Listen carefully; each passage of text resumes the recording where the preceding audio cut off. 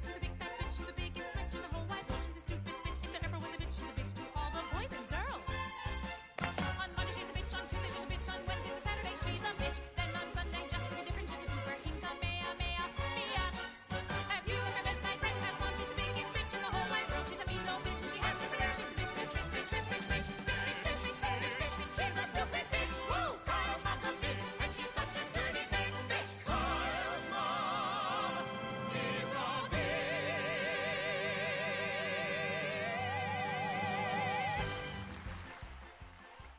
If you didn't know, South Park is back.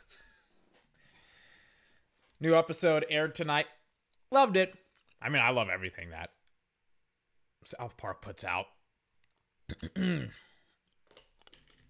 To kind of like promote the series, they had all of these orchestral reimagines of a lot of their most infamous songs. One of those obviously being Kyle's Mom is a B or is a bitch or however you want to say it. Also, they did the theme song, and it was just like the theme song or Kyle's Mom. And I was just like, oh, Kyle's Mom, easily. So, kind of a short podcast here today. It's like every single time I have a podcast, I seem to destroy my voice, so I'm trying to last until the Super Bowl. But I thought that we would discuss this weekend and Jim Harbaugh and some corners. It's been like a week in the making. I haven't talked about corners yet. So, let's get started.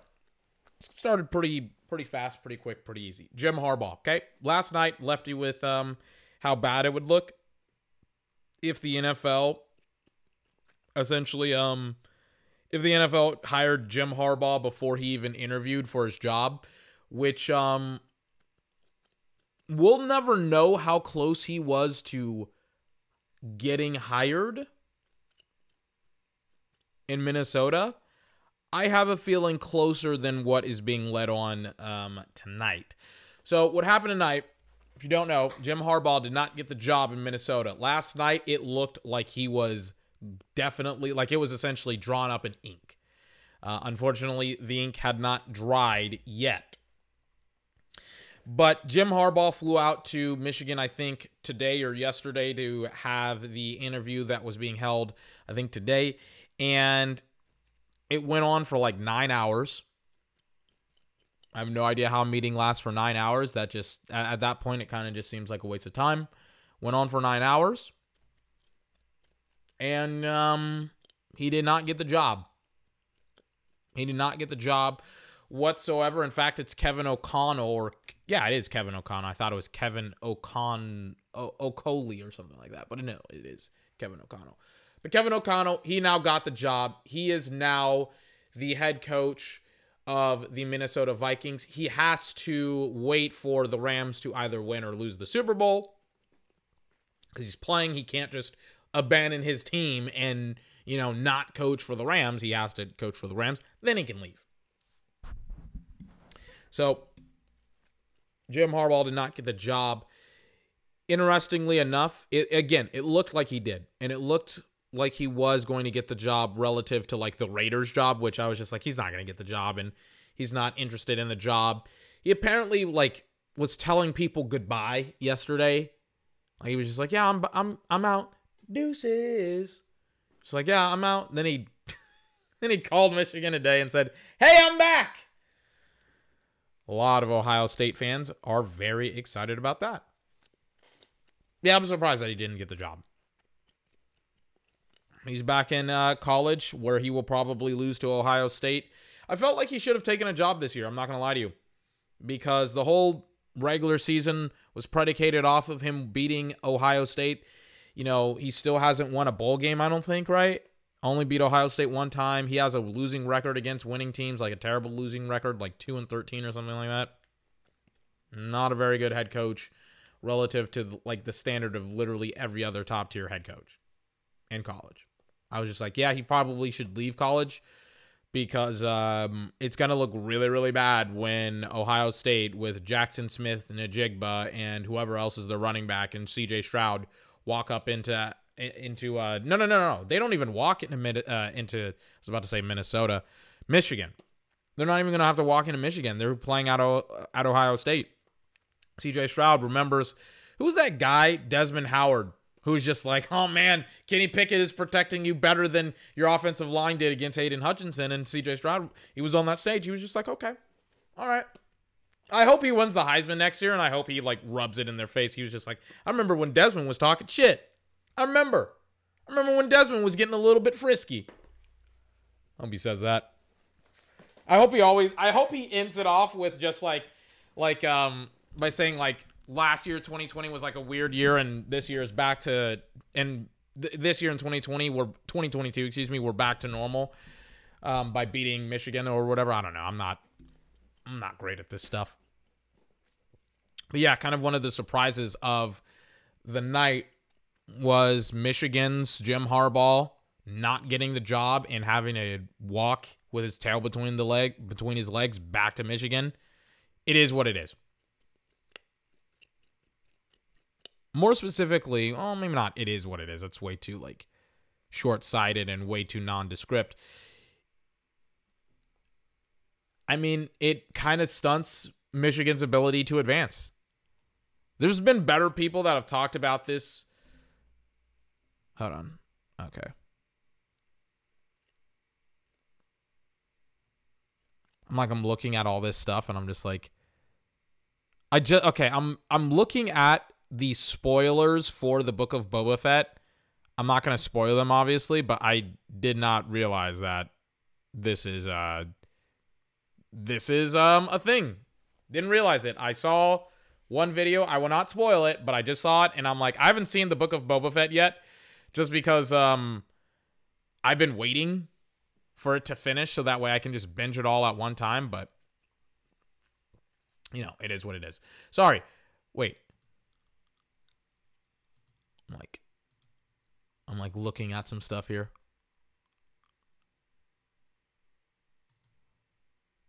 Hold on. God. Okay, there's some pretty cool stuff that just got dropped.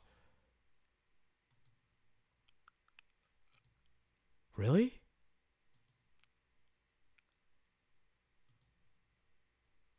Oh my God, there's so much stuff that just got dropped.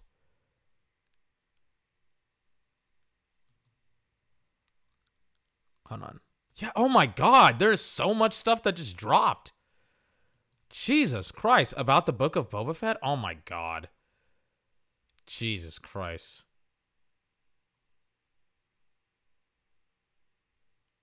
Oh my God.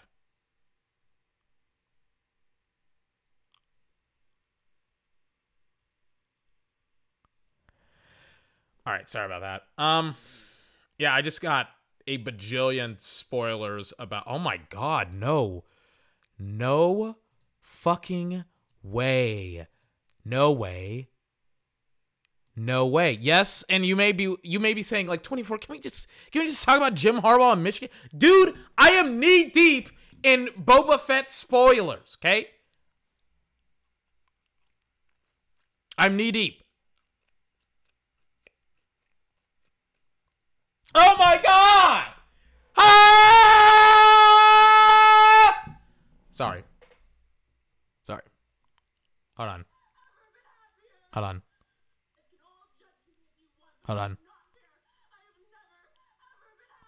I just got a meme. Oh my God. Oh, Jesus. Now I gotta watch it. It's so good. I'm just watching all these spoilers, and I'm just like, oh God, now I gotta watch it. Sorry, Jim Harbaugh, right? Not the head coach of Michigan. He's gone. Adios. Or excuse me, not the head coach of Minnesota. He's back at Michigan. Michigan's gonna suck once again, and they're gonna get their butt cheeks clapped by Ohio State. Maybe even Michigan State. We'll see. It's like their only contentious matchup in rivalry. It's Michigan State. That's the only matchup that's like, oh, we can win, but also we lose as well. They get dominated by Ohio State. I can't wait for Jim Harbaugh and everybody at Michigan to shut up once again. Michigan fans are so obnoxious. Wow. Everybody complains about Cowboy fans. Michigan beat Ohio State one time, and they haven't let them live it down for like the last 3 to 4 months. It's just like one time in 10 years does not equate for losing every single year for the last 10 years. It's just like, shut up. Nobody cares. It's ridiculous. Anyways. God. I got the Washington. Let's just get this out of the way. The Washington Commanders now. I still will probably refer to them on occasion as the Washington football team. Just because of, like, it sounds better than the Commanders. I was watching the, the press conference. It was bad. It was really, really bad. I feel terrible for Julie Donaldson, who just came up and she was so excited and all this other stuff. She's like the VP of the media for Washington. She was just like so excited. She was so happy. She was just like, "Hey guys, what's going on? Ready to get the unis out and all this other stuff." And this part, the audio, by the way, the press conference is like a dichotomy of Washington, where it's just like the audio wasn't synced up. There's like audible cracks and stuff like that. Speaking of audible cracks, there's always audible cracks in my podcast. But it was just a production put on by Washington, and I was just like, oh my God, this is just terrible. It's just terrible. It's just like, I have $100 microphone and free software. She's like, what's your excuse for having a bad press conference, bad audible, and video? But like, this is, oh God, this is the part of the press conference where they actually introduce the uniforms. Listen to this. And Commanders, everybody step up. Our new uniform. Notice how there's not any applause. Hold on, let me back that up for you just a little bit.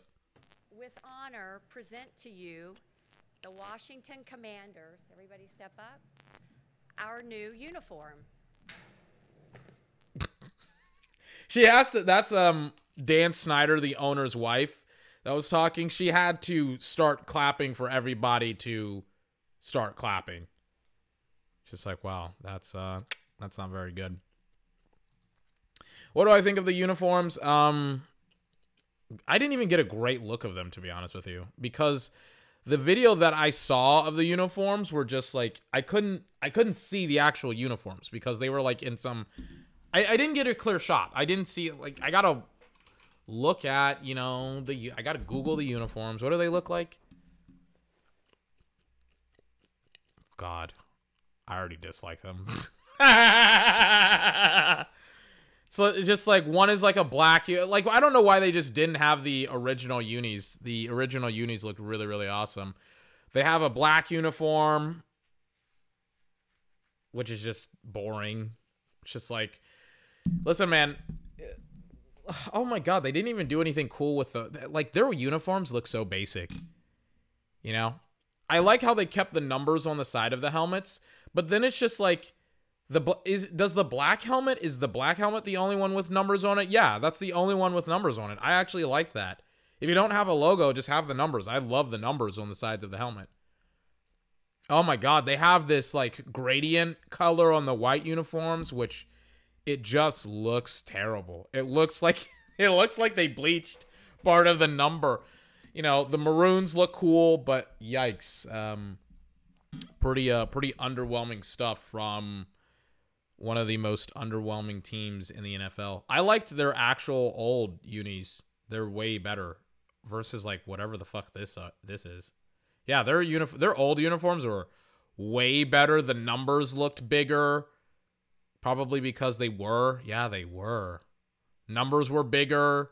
They had the numbers on the sides of the shoulder pads, which makes them look cool. I hate how every single team now has these dumbass like stripes on the sides of the uniforms, and it's just like, I like the numbers. Like, didn't their old uniforms, I prefer either having the team logo or your number on the side of your jersey. I don't like how like dudes have on the sides of their jerseys white stripes. It's just like, dude, I get it.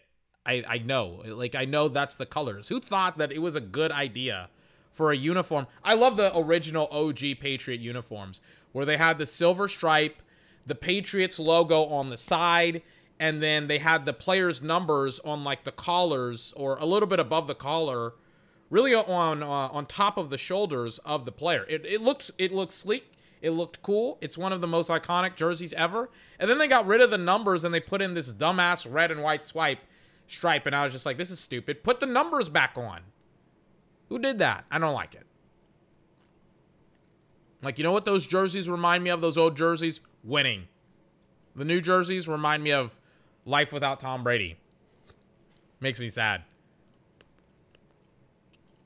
But yeah, Washington released their new jerseys and their new team logo. They're the Washington Commanders.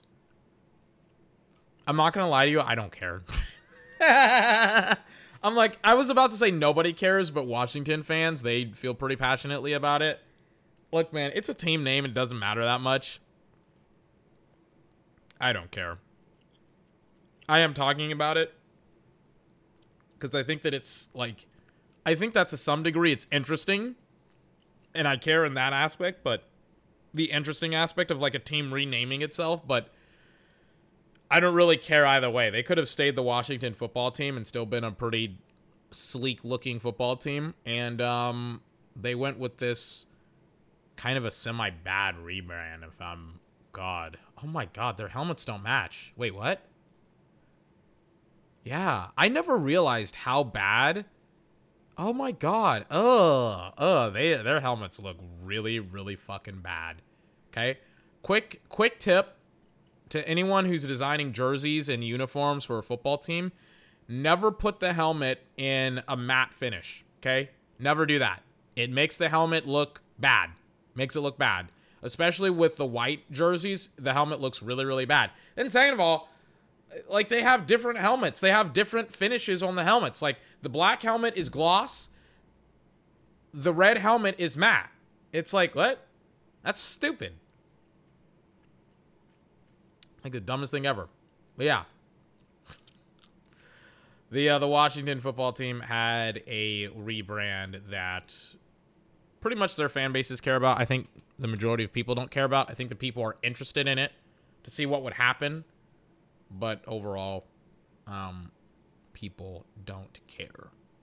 It's like, yeah, just rename yourself from being a racial slur to like anything else, please. Thank you. Okay, let's talk about what happened this weekend.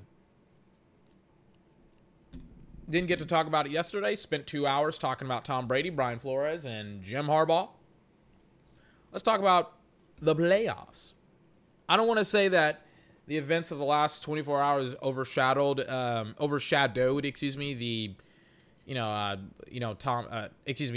playoffs, but they kind of did. You know, Tom Brady's retirement, best quarterback in NFL history. Brian Flores suing the NFL. Saw his lawyers today. He was on Good Morning America. Saw his lawyers. I'm really interested to see the competency or the incompetency of your lawyer, right?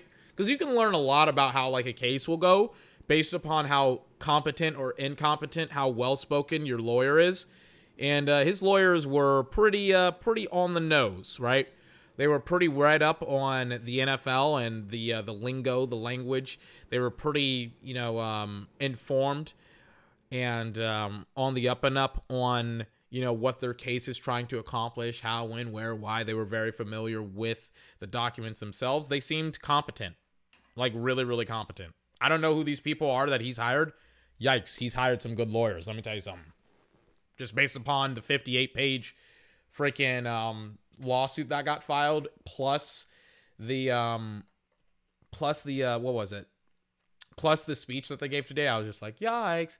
And then they even brought up, I knew they were going to do this, and I talked about it yesterday. I knew they were going to bring up how the NFL was like, these merits, these claims are baseless and without, are what is it? Are without base? I don't remember the NFL's thing, but they were like, these merits, these claims are without merit and are baseless accusations. And I knew that they were going to use that against them, and they did on CBS this morning. I was just like, uh-oh, NFL, you are in trouble. Lawsuit probably won't get settled for years because that's just how law works.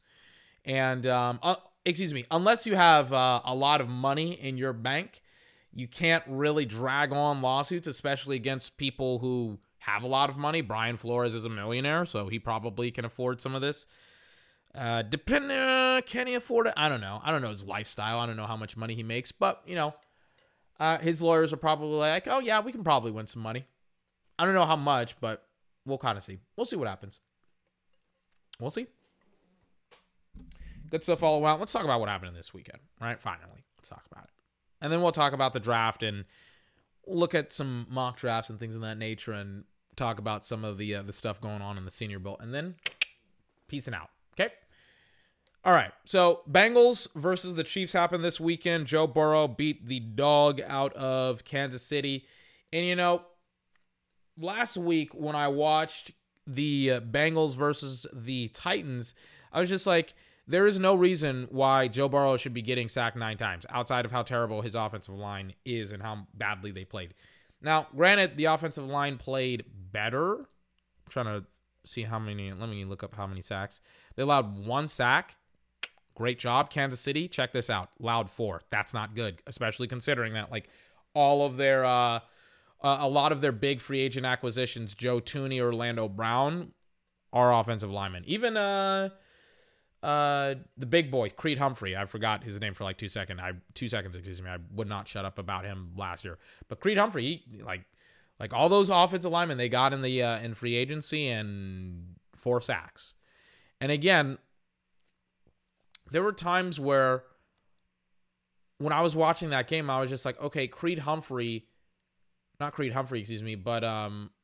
Jones, the defensive tackle for the Chiefs, he's not getting to Burrow. He really isn't, And I felt that kind of early on, I was just like, okay, they're shutting down the Bengals offense, but they're not really pressuring and they're pressuring, but they're not sacking Joe Burrow. And I thought that the major key to this game was stopping Joe Burrow, because I thought that the defense wouldn't be able to stop Kansas City. And I was right for a half. And then for some weird reason, Kansas City's offense just stopped doing things, just stopped playing offense. They were just like, hey, let's just have a day off. They partied like Jackson Mahomes. They were just like, let's make some TikToks, put them on TikTok, and then let's peace out, right? So the Bengals, they just popped off, didn't allow any sacks, only allowed 1. Joe Burrow felt, for the most part, way more comfortable against the Chiefs than against the Titans. And I felt that was kind of the key of the game, and that's how they lost. And it was. It's relative to next week, and it's just okay, Von Miller, Aaron Donald, Leonard Floyd. One job. Stop Joe Burrow. Left tackle sucks. Right tackle sucks. Jackson Carman, the right guard, is a rookie. If you want to match him against Aaron Donald, a rookie against Aaron Donald, unless they're just the best guard, in the NFL, which I don't think he is, he's kind of in trouble. Overall, good performance by the Bengals. We actually casted the game if you want to listen to it. But Bengals are kind of Bengals are in an interesting spot because, they're not in an interesting spot. They're in the Super Bowl, for Christ's sake. But the Bengals are they are very Joe Burrow reliant. The coach is bad. The offensive line is bad. The running game is average to below average. It's very reliant on Joe Burrow. Defense, and I said it at the beginning of the Chiefs game. I was just if the Bengals can't somehow create turnovers, then the game's over with. I was just you may as well stop watching it. And I did, because I was just there's just nothing here for the Chiefs, right? Except when Patrick Mahomes, I think, threw 2 interceptions, right? Yeah, he threw 2 interceptions. And they were both in the second half, right? One was in overtime and the other one was in what was it? The other one was maybe in the third quarter or something like that. I don't know. I remember, who was it? Who said it? Wasn't it somebody said this who was it was a really, really smart thing to say. They were when Patrick Mahomes won his first Super Bowl, people were he's going to win 4 Super Bowls in 5 years. And I kind of was on that train sarcastically. I didn't literally think he was going to win 5 Super Bowls in the next 4 years. But I was just he's going to be essentially unstoppable. We have the new dynasty, right? They're the new Patriots. And then last year they lose to the Bucks, and then this year they really struggled this season, right? Like monumentally struggled in the early parts of the regular season, and then kind of the past had caught up to them again, and in the playoff game in the second half of the season, where Patrick Mahomes kind of just disappeared. They're just like, oh, that's not good. I don't know what's going on with the Chiefs, but they got to figure some of this stuff out. Not soon. They got like Patrick Mahomes, who's the best quarterback in the NFL for like 10 years, but still.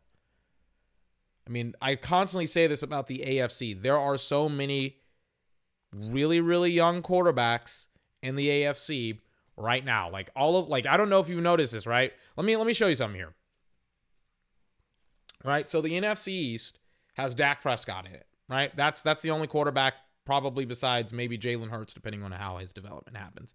The NFC West has Kyler and Russell and Matt Stafford. But beyond that, Tom Brady and Drew Brees retired in the NFC South. Matt Ryan is still there with the Falcons, but he doesn't have any help. And then the NFC North, depending on how Aaron Rodgers kind of plays out, like depending on if he retires or if he leaves, like the Packers are done probably. And the NFC North is kind of like, they're kind of a joke. The NFC is wide open for whoever wants it, whether it's the Cowboys, the Rams, the Cardinals, the Niners, or anyone else who can find a quarterback, right? The AFC, check this out. These are teams with quarterbacks that are under like 28. Bills, Patriots, Dolphins, Jets, right? The entirety of the AFC East, right? Josh Allen, Mac Jones, Tua Tagovailoa, and Zach Wilson.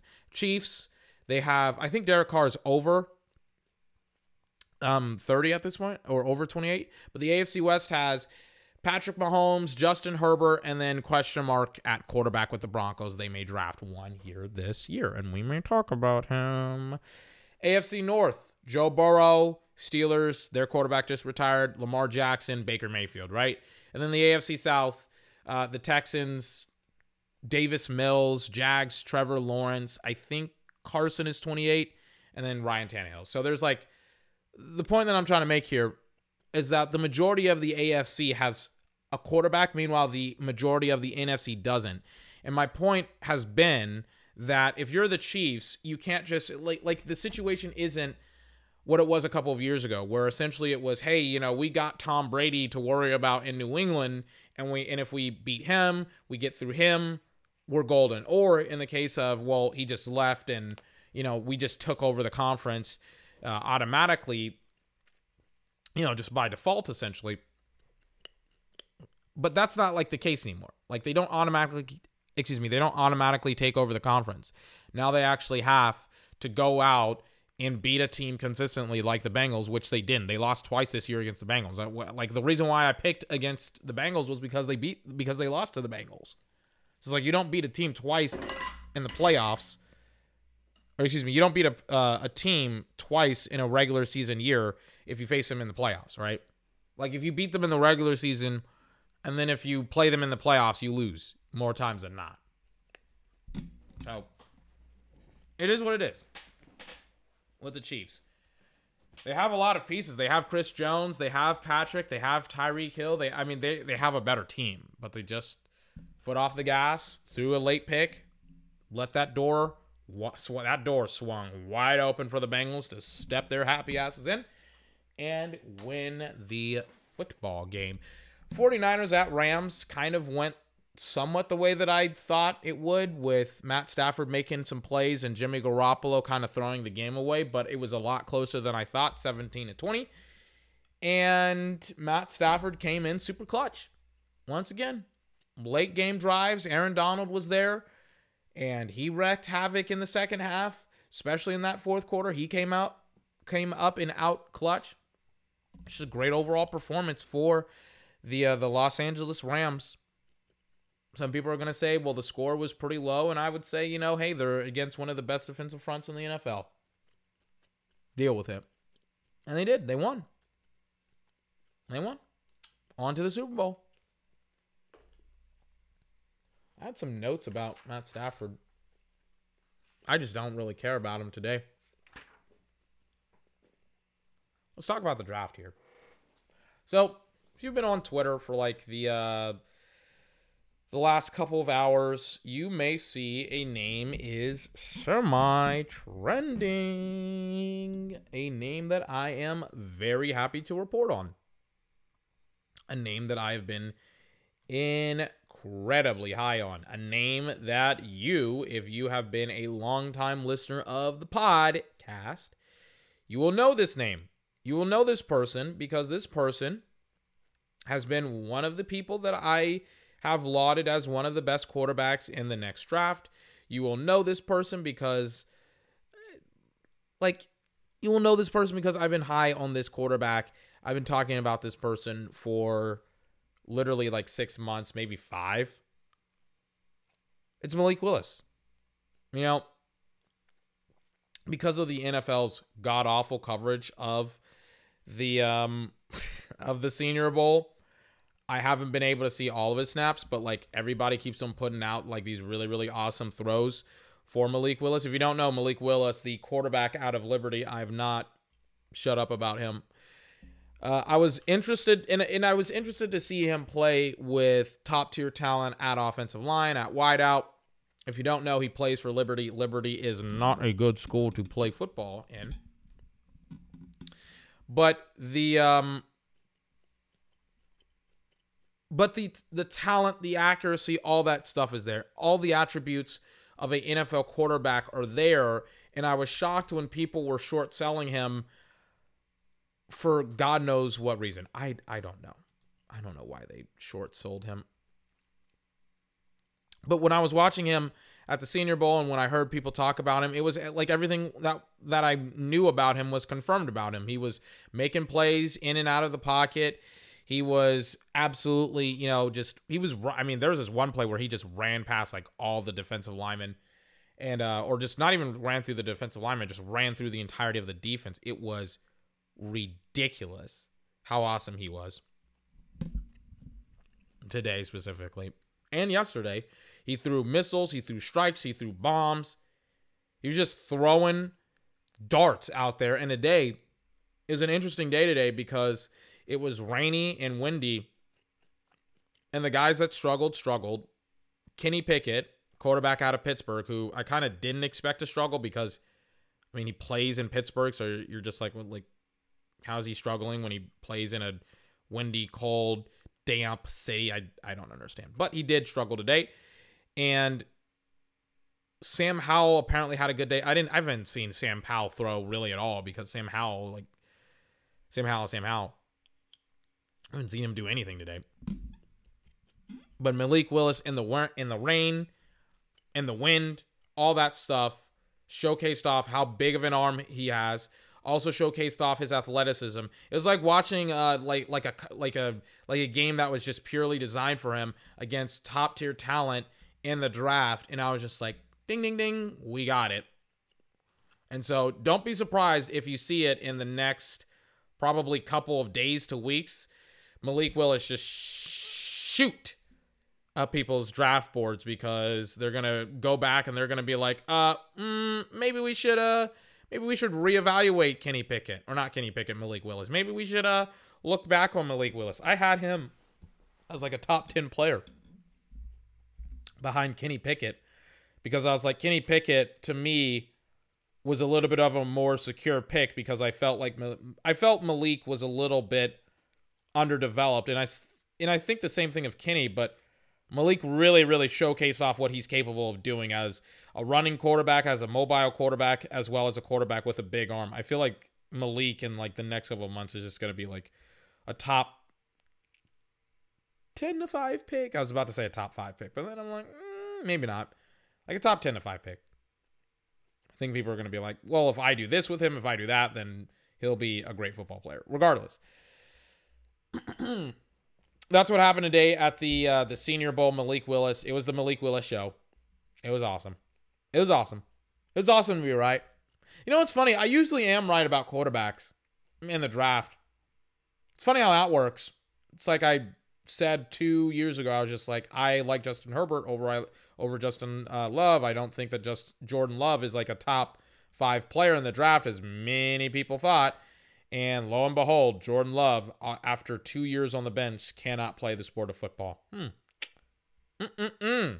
Mm-mm-mm-mm-mm. It's almost as if I knew that he didn't have the ability to... Maybe not the ability. He does have the ability, but he wasn't a first-round draft pick. And people were like, he's a top 5 player. I'm like, you're wrong.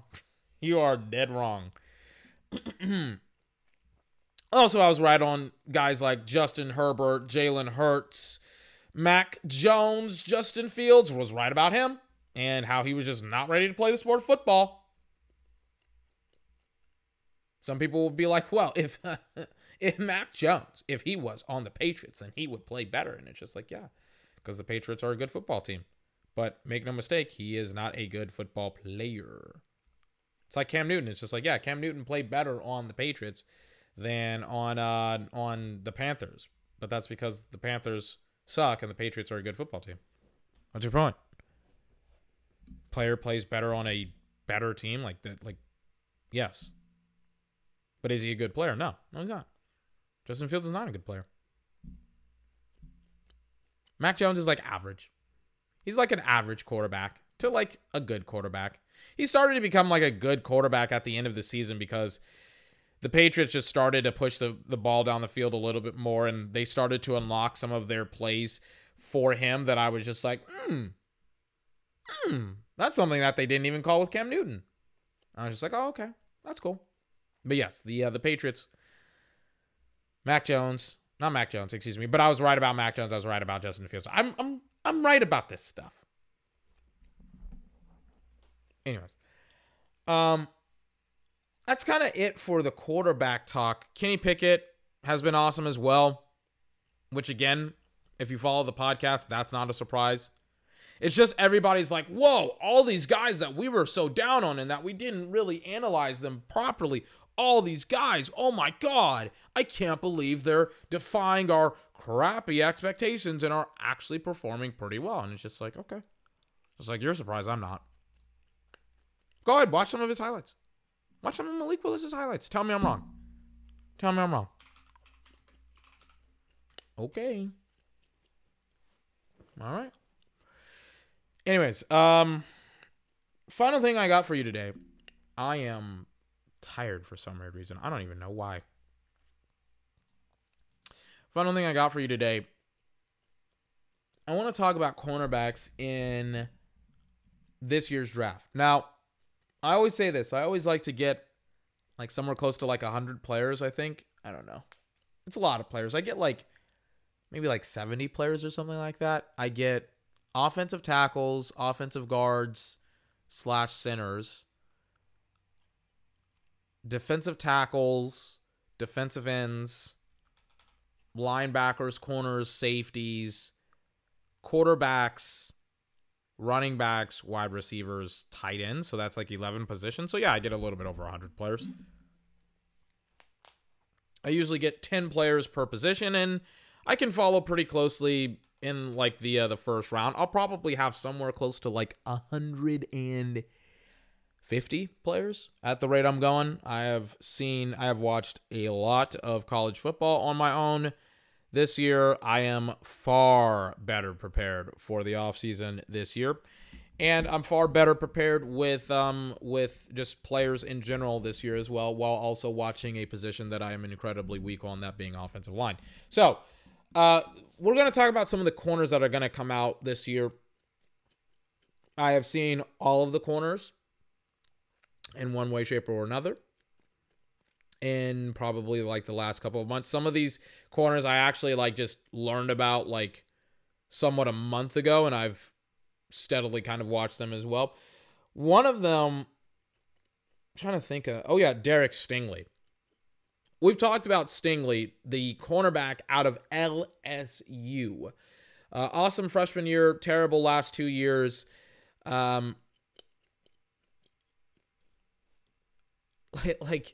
It's weird, man. Because Derek Stingley had probably one of the best freshman years ever. Like, ever. But these last 2 years have just been like, I mean, they've been terrible. He's been hurt. He hasn't played well and performed well. And I mean, there have been games where he has just gotten cooked, man. the Devontae Smith game in Alabama. Talk to me. What happened then? I mean, that was one of the most disgusting performances by a corner I've ever seen in my entire life. Like, he just literally could not stop Devontae Smith. Ever. Couldn't stop him. Like, at all. Which was completely different from the previous year where he completely stopped and shut down Alabama's wide receiver core. Which is why I'm, like, super concerned about Derek Stingley, but I just don't know where to put him. He's such a hard evaluation. I would have him as, like, my third or fourth corner at this point, just because of just, like, I have seen him get absolutely destroyed in some of these games, man.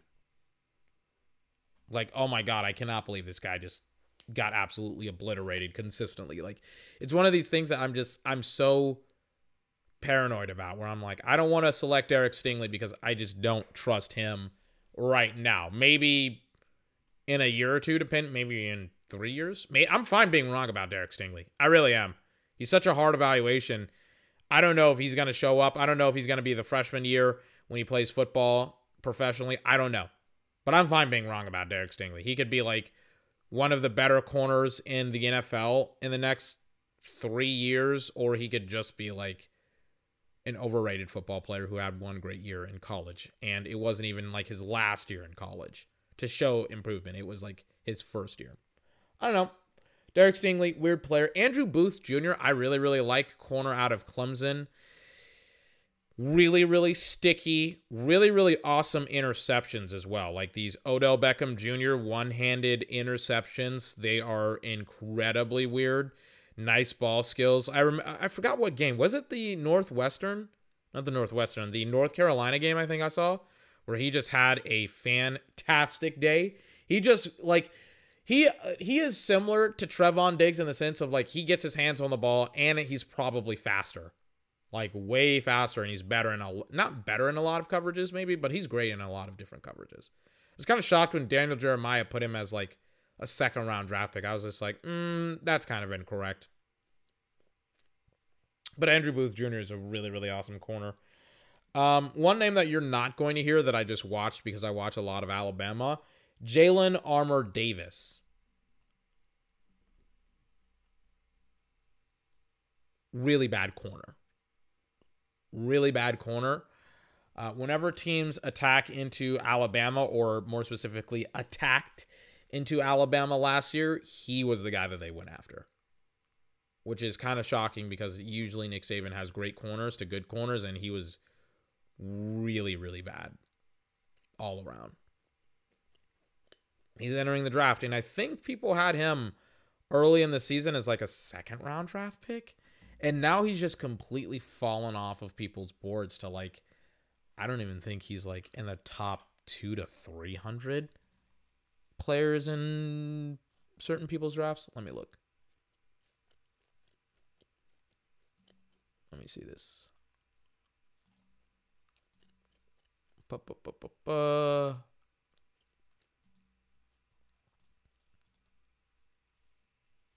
Where is it? Defense, corners. Where's Jalen Armour Davis, right? Yeah, Jalen Armour Davis. He is, excuse me, he's a third round, borderline a fourth round draft pick.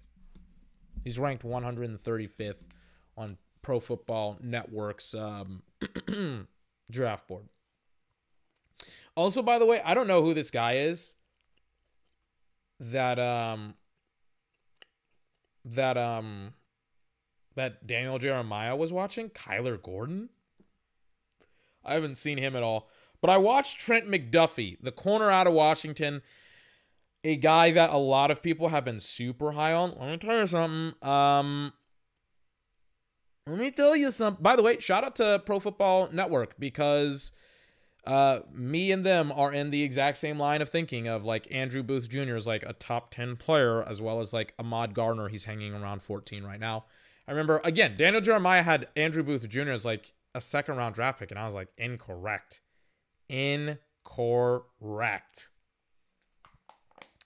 Anyways, what was I talking about? Trent McDuffie, corner out of Washington. I don't remember what game I watched, But I remember watching like one of his games where I was just like, he's okay. He's not great. He's all right. And which like one of his last games, I forgot what game it was, but I remember like watching. Do I have the game? I remember watching the game to exclusively watch him play. And I remember coming away from that game being like, I don't think he's a first round draft pick. And I'm pretty sure I'm right. Yeah, I don't have the game. I deleted it. It's like over 2 months, by the way. It's over 2 months old. But yeah, I mean, Trent McDuffie to me is kind of an overrated corner. Probably mid to late second round, early third rounder right now is where I would probably have him slotted in. And Pro Football Network had him like I think in the 20s a week or two ago, and now he's like sliding out of the first round. And for anybody that like is wondering like why are players sliding, it's probably because they haven't evaluated certain players and then compared and contrasted them to other players as well. So if you're wondering, it's just like, well, why was Trent McDuffie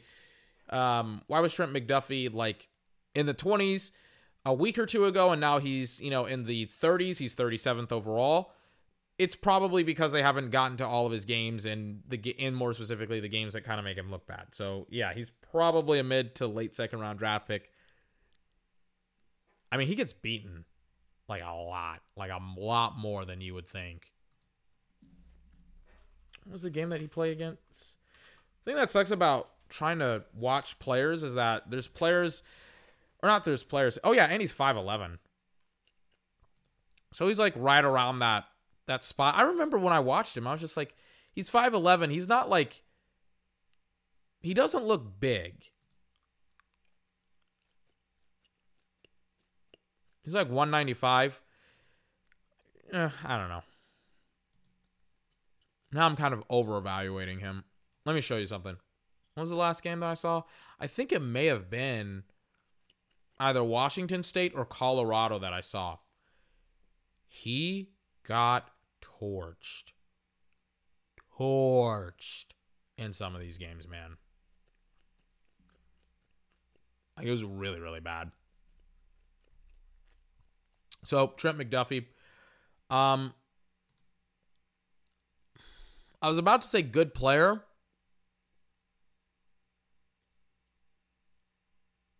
But then, like, something stopped me.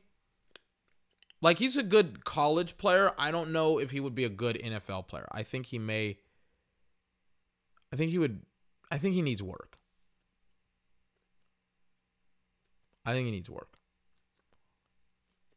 Like, a lot of work before he gets anywhere in the NFL. One guy that doesn't really need a lot of work is Kaiir Elam, the corner out of Florida. This guy, when I watched him, I think I saw the Alabama game again. This guy, and it's funny.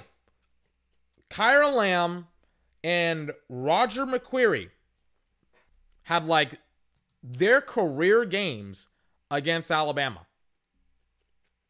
Like, Roger McQuarrie kind of shut down John Mechie.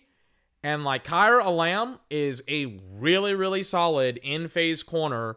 Like, he just gets hip-to-hip with guys, running, chasing them downfield.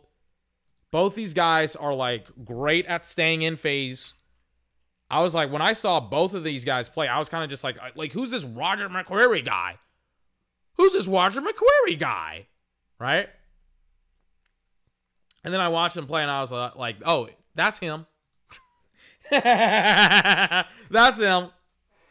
Let me try and find Kaiir Elam before I get on Roger McQuarrie. I think they're both first round corners. Or if they're not, they're like steals in the second round.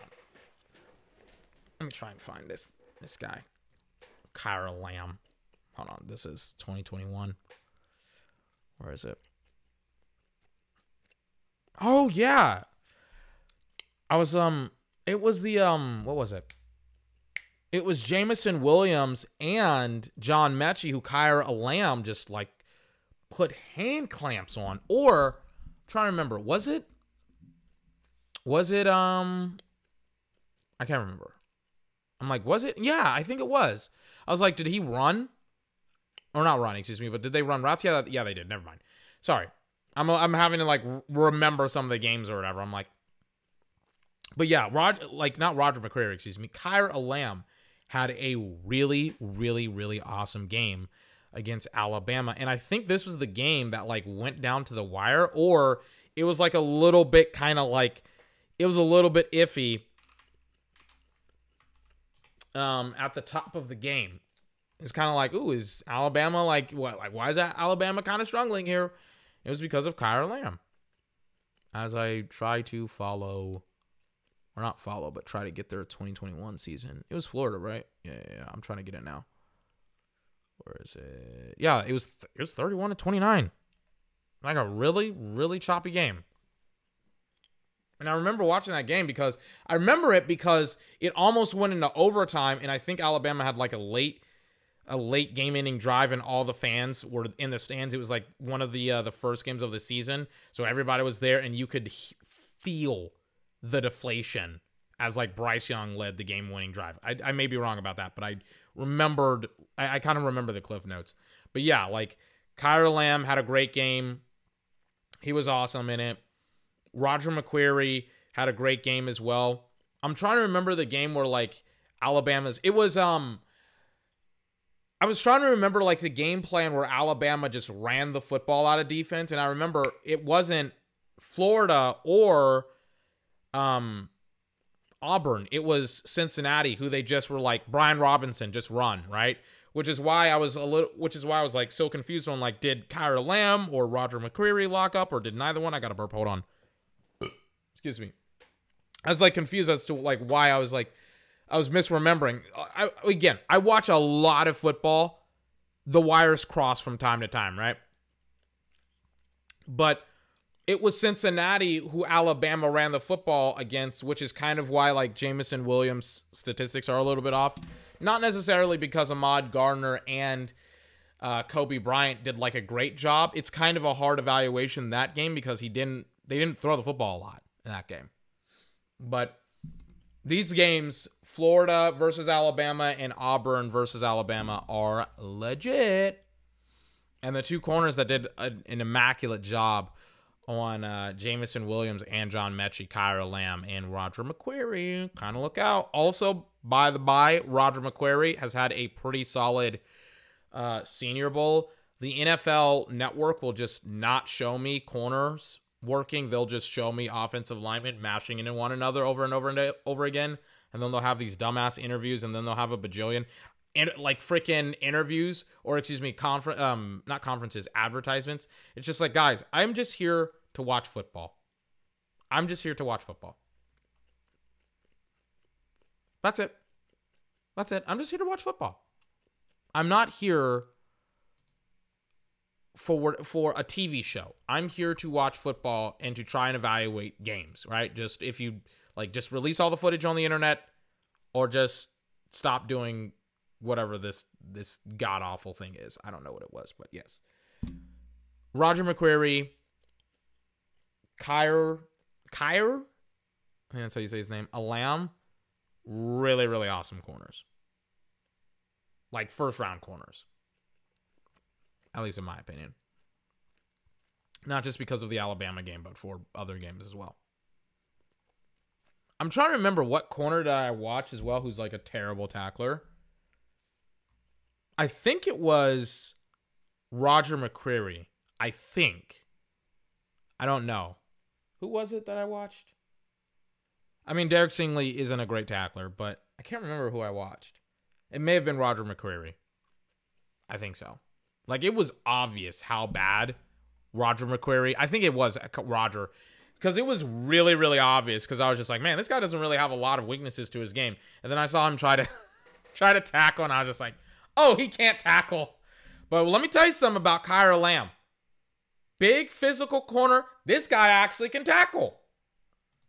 He could actually, like one of the most important reasons why corners, like, maybe not important, but like one of the reasons why screen games are like so effective in the NFL, excuse me, is that corners can't tackle, which usually you didn't need to have to tackle as like a corner, but now you kind of do because of how many screens. And if you get off your block or your one-on-one with a wideout and you miss your tackle, or not even miss your tackle, but you're in coverage and you're one-on-one, and he and you try to ankle tackle him, it's not necessarily going to be a pretty thing. Just saying. Yeah, Kyle Lamb, he will stand dudes up. How he long rangy, dangerous corner. He looks maybe 205, Kyle Lamb. He's one of my favorite corners. I'll say that. He's one of my favorite corners. Long, rangy. He fits the mold, right? Big hands. Can swat the ball away. How big is he? Yeah, he's 6'2", 196. He looks like he's 205. He looks like he's a big ass dude, man. He is a big ass dude. You want your corner to be 6'1", 6 feet, maybe 6'2", because that's the size that a wide receiver is, and you want to make sure that a corner can match the agility of a wide receiver.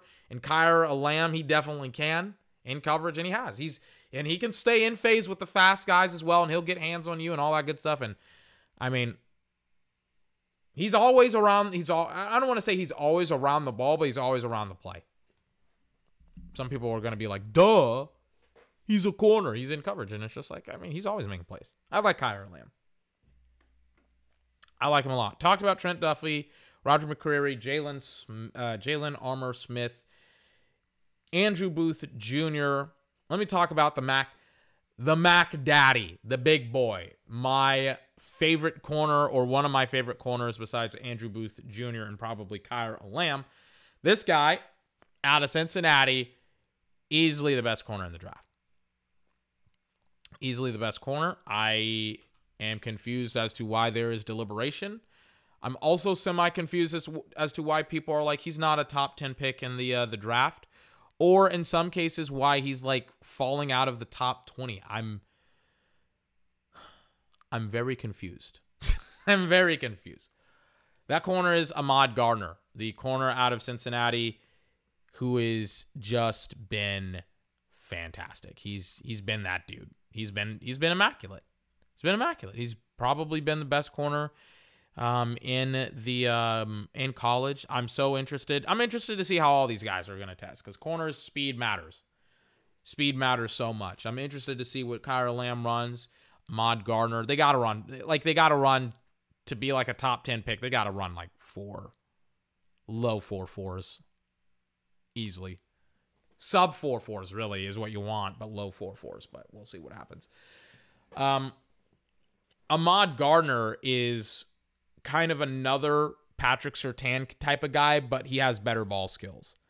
He has really, really great ability to stay in phase and to be super, super sticky with whoever he's guarding. And he doesn't have like the technicalities, right? The mechanics of like a Patrick Surtain. He doesn't have necessarily the experience. I think Patrick was playing that position for like almost 2 decades, really, since he was like a little kid. And you can see that experience and that development as a player over the course, of 10 plus years playing the position versus like Ahmad Gardner, who may have been playing it for like 5, 6, maybe 7 years. But it's still really, really, really clean tape, clean footage, whatever you want to call it. It's still really, really awesome tape. There was so many games and like I forgot what end zone interception were just, he was just squared up. He was just hip to hip. He just didn't bite on a double move and he picked off. I don't remember what quarterback, but I remember it was like an end zone interception and he just made a play on a football that I do not think Patrick Surtain could have made when he was in college. It was awesome. It was really, really awesome. The Alabama game, he didn't play badly. They just didn't attack into him. Brian Robinson had a bajillion yards against Cincinnati's defense. So they were just like, yeah, we don't even need to go into your best defensive player. Why would we? And they beat the dog out of, they got beaten the dog out of by Alabama. It is what it is. But Ahmad Gardner, to me, you know what? If you ask me right now, I think he runs a 4.3. Blazingly fast. Blazingly fast guy. But I don't know. We'll see. We'll see. But Ahmad Gardner, I mean, that's probably my number one corner as of right now, as of today. Like a top 10 pick. Or, like on the flip side of that, it's like Andrew Booth Jr. To me, at least. Anyways, I'm peacing out. I'm tired. We'll probably take a break on Friday, and I'll give you game day predictions tomorrow. And then I'll come back Monday, and then we'll talk about the Senior Bowl Saturday, and then I'll come back Monday for like Super Bowl week. Okay? Okay. We'll cover it. Cover all that good stuff tomorrow. I'm tired. I don't know what we're gonna talk about. I'll have some stuff prepared. Anyways, I'll see you tomorrow. 24th podcast.